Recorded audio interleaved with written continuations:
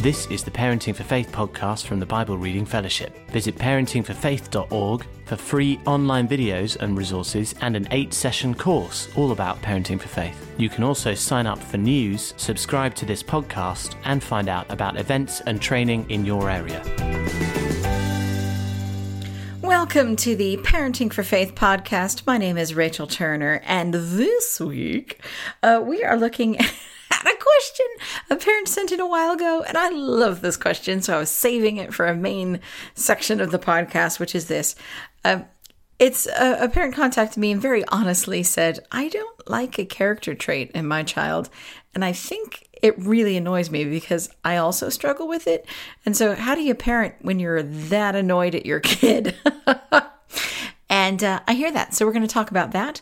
We're going to talk about how do we talk to our children about George Floyd's funeral this week and the whole movement that's happening across the UK and the world, really, about racism. And we also sat down with our friend Mike Palin and asked him about teenagers and God and lockdown and what can we do to help our teenagers connect with God in this season. And of course, we will always have a question to start an interesting conversation with our kids.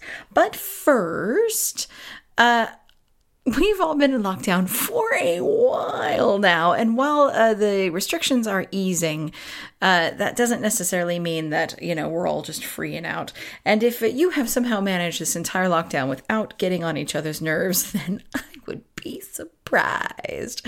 And this question come up really significantly, and I think it's a great question because it's not just about what annoys me about my kid, which we all get annoyed with our children at some point, and it's not just about a character trait, but in particular a character trait that in some ways may have been your weakness in the past, a thing that really bugs you about yourself or others, and you begin to see it in your child. And what do you do? How do you discipline when it's something that you're either struggling with, that really annoys you about yourself, and really pushes your buttons with your kid?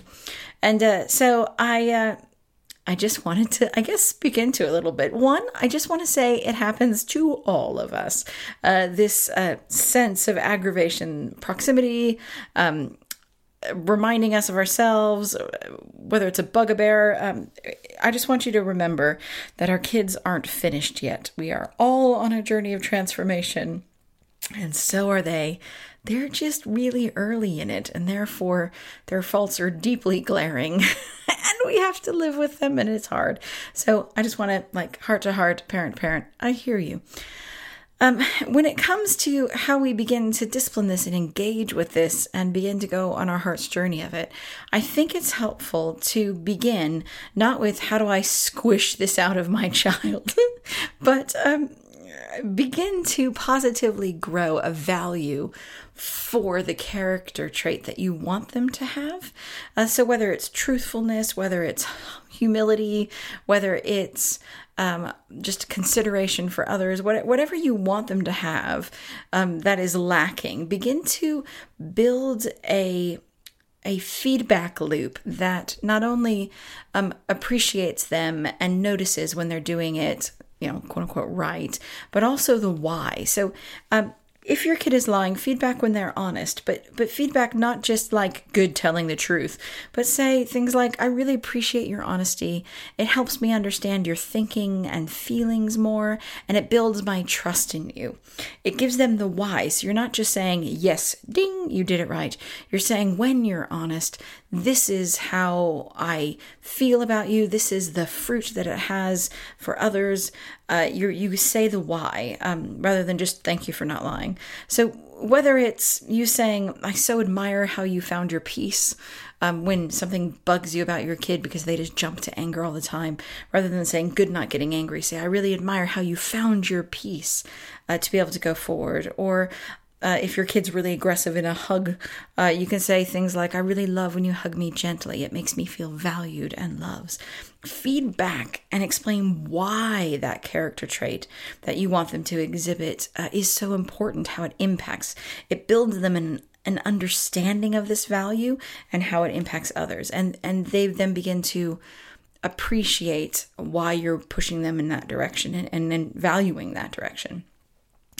And then I would suggest that in addition to your normal discipline of stuff that you need to discipline your kids, if it's this particular issue, that it's a character trait that just pushes your buttons, or something that you have in the past struggled with, and so you recognize it and it bugs you, I would suggest you have a conversation with your kid when the emotions aren't high.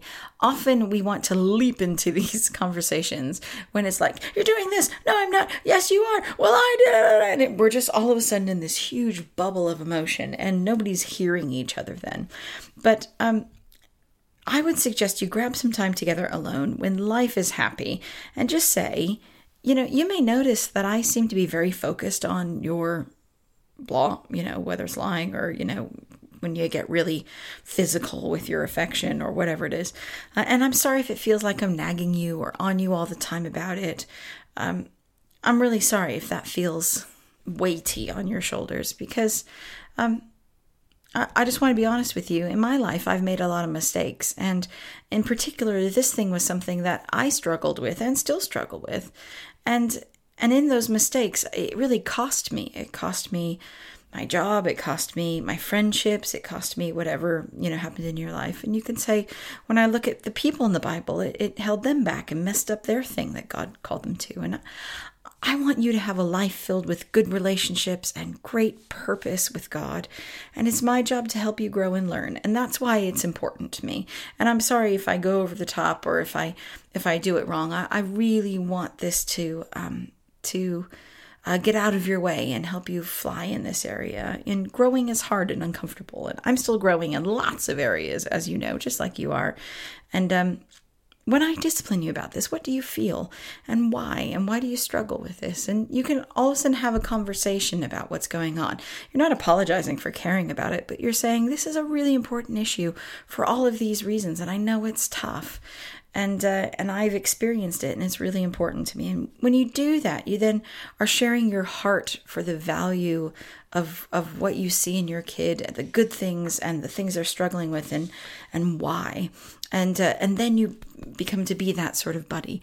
The last thing I would suggest also is that you have a buddy who likes your kid, who can tell you when you are overreacting, because particularly if it's an issue that you've struggled with or it's a character trait that you had in yourself that's now really annoying you about your kid, it's hard to get good bearings on it. And so if you have a partner living at home with you, great. They might be that person, or you may just have a friend who you're like, okay, my kid did this. Am I overreacting? Is this my thing? And having someone wise on the outside who loves your kid can also just be really helpful in engaging it. Because we want to be fair to our kids while also not being afraid to discipline in them and disciple them in this. And it's really important. So, yes, rest. Help your kid positively understand the value and do it compassionately and well. While still don't worry about it. You got it. You got it. You can do it.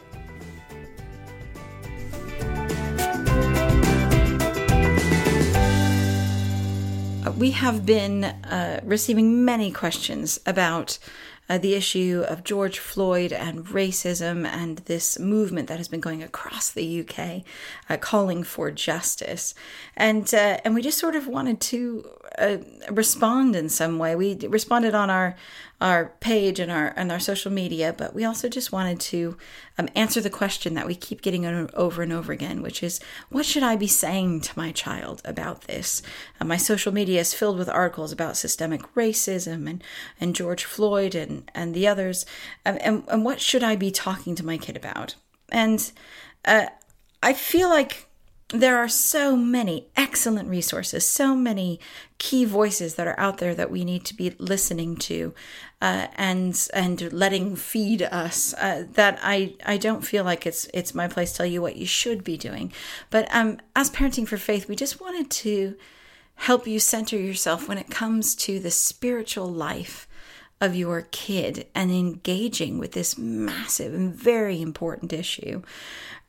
So the question of what should you be doing, to me, the answer is you know your family best. And everyone and every family has a different experience of the issue of racism and systemic racism. and violence. And so therefore, there is no one right answer. The question to be asking ourselves is this: what is the next step for my child, and how can I help them take it? And so is the next step for your child in understanding this whole issue and in engaging with God about it and letting this form the heart of how they engage with God and understand their faith and practice? Is it about facilitating lament and prayer as we encounter and remember our personal stories of our family and our family's communities' stories of this? Is it about helping our children understand the historical and current situation and educate them about the events? Is it about seeking out and hearing the stories of others? Is it about enabling their own voice of their personal experiences to be heard in their church community? What is next? You are their parent. Don't feel overwhelmed by the enormity of the shoulds. We should be out there sharing our story as a family of color, or we should be finding a homeschool curriculum about the history of racism. Just take a pause and ask yourself and ask God, what is the next step on the journey? Whether it's relational, whether it's prayer, whether it's activism, whether it's education, there are so many fantastic blogs and word poems and books and information out there to access. But start with the question, really, of you and God in a room saying, what is next for my children? And then I would suggest that you, in addition to all of those things that you feel is next, to help focus your children's heart and take this opportunity to disciple them in God's heart for justice. God is a God of justice. It is a key aspect of who he is and what he commands us to seek. And we want to train our kids to look to God to constantly realign their hearts and find in their hearts places of pain to express and places of sin to expose and ways of thinking that need to be readjusted. And so in a season that calls us to a realignment, to teach them to constantly look to God, to find his heart and align themselves with that, to find hope and grief and boldness or truth and guidance and inspiration, to know what God feels about it and where he is and what he is doing and what he calls us to. And so you can do that in many different ways, whether it's just accessing scripture, finding books. We are just talking about it at the dinner table. We at Parenting for Faith wanted to help families go on this journey. So we put together something that families of all experiences and shapes and ethnicities can use to explore what God says through scripture about injustice, whether it's racial, ethnic, social, gender, or any other. And it's on the website, parentingforfaith.org. Just type in justice or injustice or racism or anything around that, and the post will pop up. And it contains 5 areas of discussions with Bible passages to explore and ways of encountering God and using the Parenting for Faith tools. But I just wanted to say that there's something happening in our country. And don't feel pressured to have all the right words. We are called to disciple our kids for faith, and understanding God's heart for justice is a key part of that. And you are walking with them on this journey, step by step, painful and necessary as it is. And you can help them find God in it.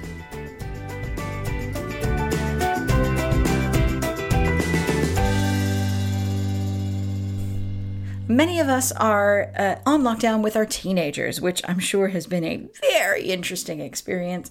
I know some parents have experienced such delight in reconnecting with their teenagers, also feeling trapped in a prison with your teenagers, and probably all on the same day. Teenagers are fantastic, wonderful people, and it is a joy as a parent to see them grow. And it can be hard to figure out how can we facilitate and help them meet and know God as they're growing and wanting to get independent, and particularly in this season of being sort of isolated from their wider community. How can we as parents facilitate and help our kids in their relationship with God when they're teenagers? And so we decided to grab Mike Palin. He has been in youth ministry for over 20 years. He's currently the director of the 267 Project in St. Albans, supporting youth ministry across the region. And Anna Hawken talked with him about how to help the faith of teenagers in lockdown.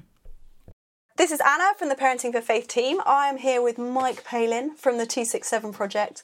Mike, you have been involved with young people and youth work and children's work for a long time. Can you tell us a little bit about your background and what you do now? So, I've been doing youth work for half my life, which is a bit mad to think. Well, over half my life, which is crazy. So I started off being a youth worker in a church, and then I did some outdoor pursuits, and then I did some more youth work in a church. And then I sort of got to the point of thinking, actually, I feel quite privileged to work for a church and get a house and get paid for almost playing, and I felt a little bit privileged. And I just sort of had a couple of years where God was nudging me, and I was like, okay, there needs to be something more than this. And I thought, what would it look like if I invested my energies and my experiences into churches that would never, ever be able to afford a youth worker? And so about 14 years ago, 267 was birthed. This week, actually, is our anniversary. Which is very exciting. Birthday. I know. Happy birthday, 267. It was upstairs in a dusty church hall that we launched it. And so 14 years on, we've got a team of 5, and our budget's a bit bigger than when it began. And there's probably about 40 or 50 churches that access us in some way, which is, I feel really, really blessed and privileged to do what I do. Amazing.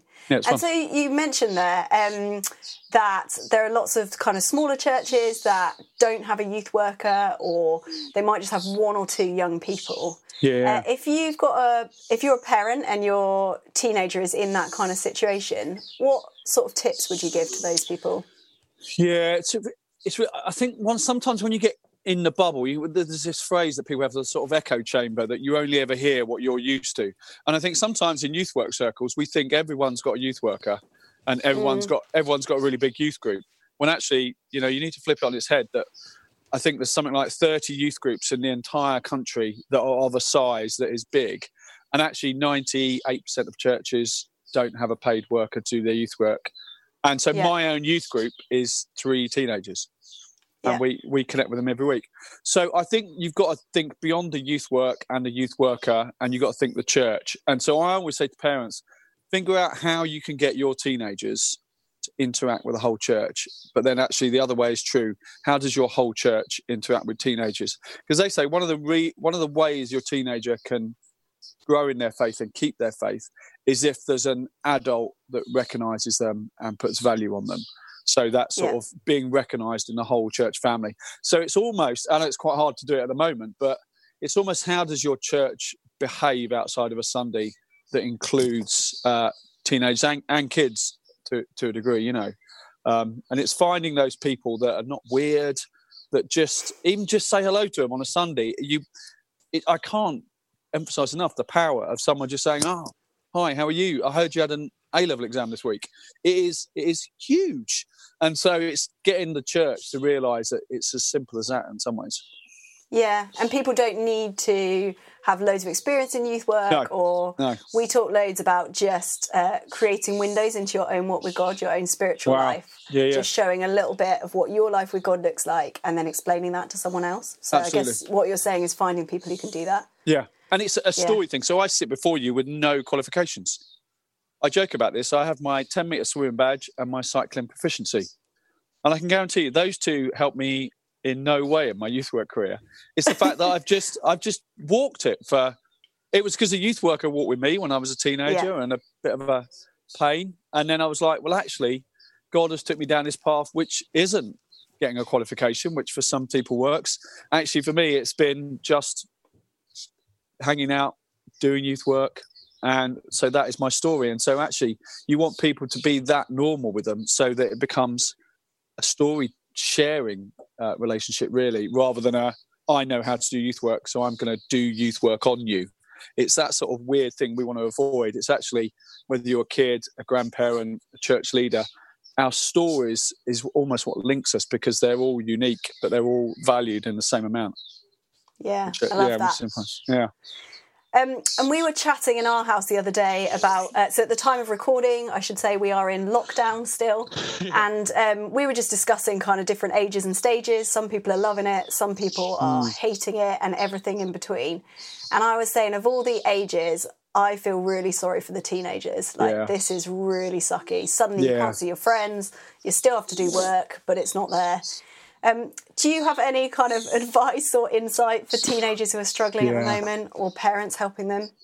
We talk to a bunch of teenagers each week with our regular gathering that we have.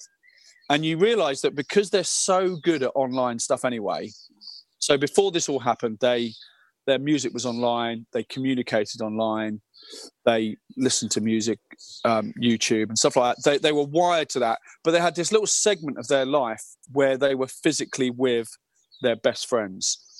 And that was almost the thing that kept them going, because young people are very aware of being present with one another. They're so good at gathering. They're so good at looking after each other. Their friendships are normally really strong and solid, and they love just hanging out. And so when you remove that piece and put that piece online, we've seen that's what's tipped the balance too much, because it doesn't give them anything that they would normally get. So the physical contact, the sort of non-verbal cues that you get when you're just hanging out in a group, and the banter, as well as just the physical experiences of sitting in parks, going to coffee shops, walking back from school. And so I think we're trying to say to them, you can't replicate what gives them that bit of energy. So you just try and check in with them. And by them knowing you're there and checking in with them, they feel like they've been seen. So the 267's done a couple of things. We've tried to have regular Zoom calls in small and big groups. And then because for my own therapy, I've written handwritten cards to people. So I've written them to my donors, I've written them to leaders, I've written them to youth workers, but I also written them to our sort of bunch of teenagers that we journey with the most. And I think it's that sort of thing where they look at it and go, oh, they've remembered me, they know me. It just gives you that little bit of something to get to the next day. Because I think we don't want to think, how do I get to the end of the lockdown? Because we don't know when that is. You think, how do I get to tomorrow? How do I get to tomorrow? How do I wake up tomorrow not being the worst day of my life? And so it's just trying to give them things that get them to the next day. And it could be a simple Zoom thing. It could be they're going to have some fun with a quiz online. So we've done quizzes with ours. It could be you encourage them to make something and send it to someone. Just little things like that. There is no silver bullet at all. And maybe that comes back to what you were saying at the beginning about, as a parent, sometimes it's tricky to do that because you're the one locked in a house with them, whether or not you're seeing them. But maybe you could ask people in your church, would you be that person? Would you walk alongside them? Absolutely. And they say, I think it was the guys in America said if they had 5 adults in their church that knew them and said hi to them, that is the tipping point of them seeking out a church family when they get older. So, if you had a young person that had 5, even Facebook messages or a card in a post or a text to their parent from 5 adults in your church, I think it would be mind-blowingly positive. Thanks so much, Mike. I feel like there's challenge and encouragement for everyone there. If you're a parent of a teenager, find those people in your church, seek them out, be bold, ask them to connect with your teenager. And if you don't have teenagers right now, maybe you have younger kids or adult children or whatever, maybe you could do that for a teenager. Even if you know nothing about youth work and young people, can you just remember them and get in touch?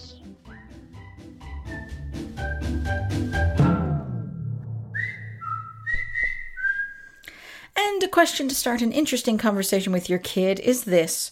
Do you think it would have been fun to be Jesus's brother or sister growing up? Why or why not? I'll talk to you next week.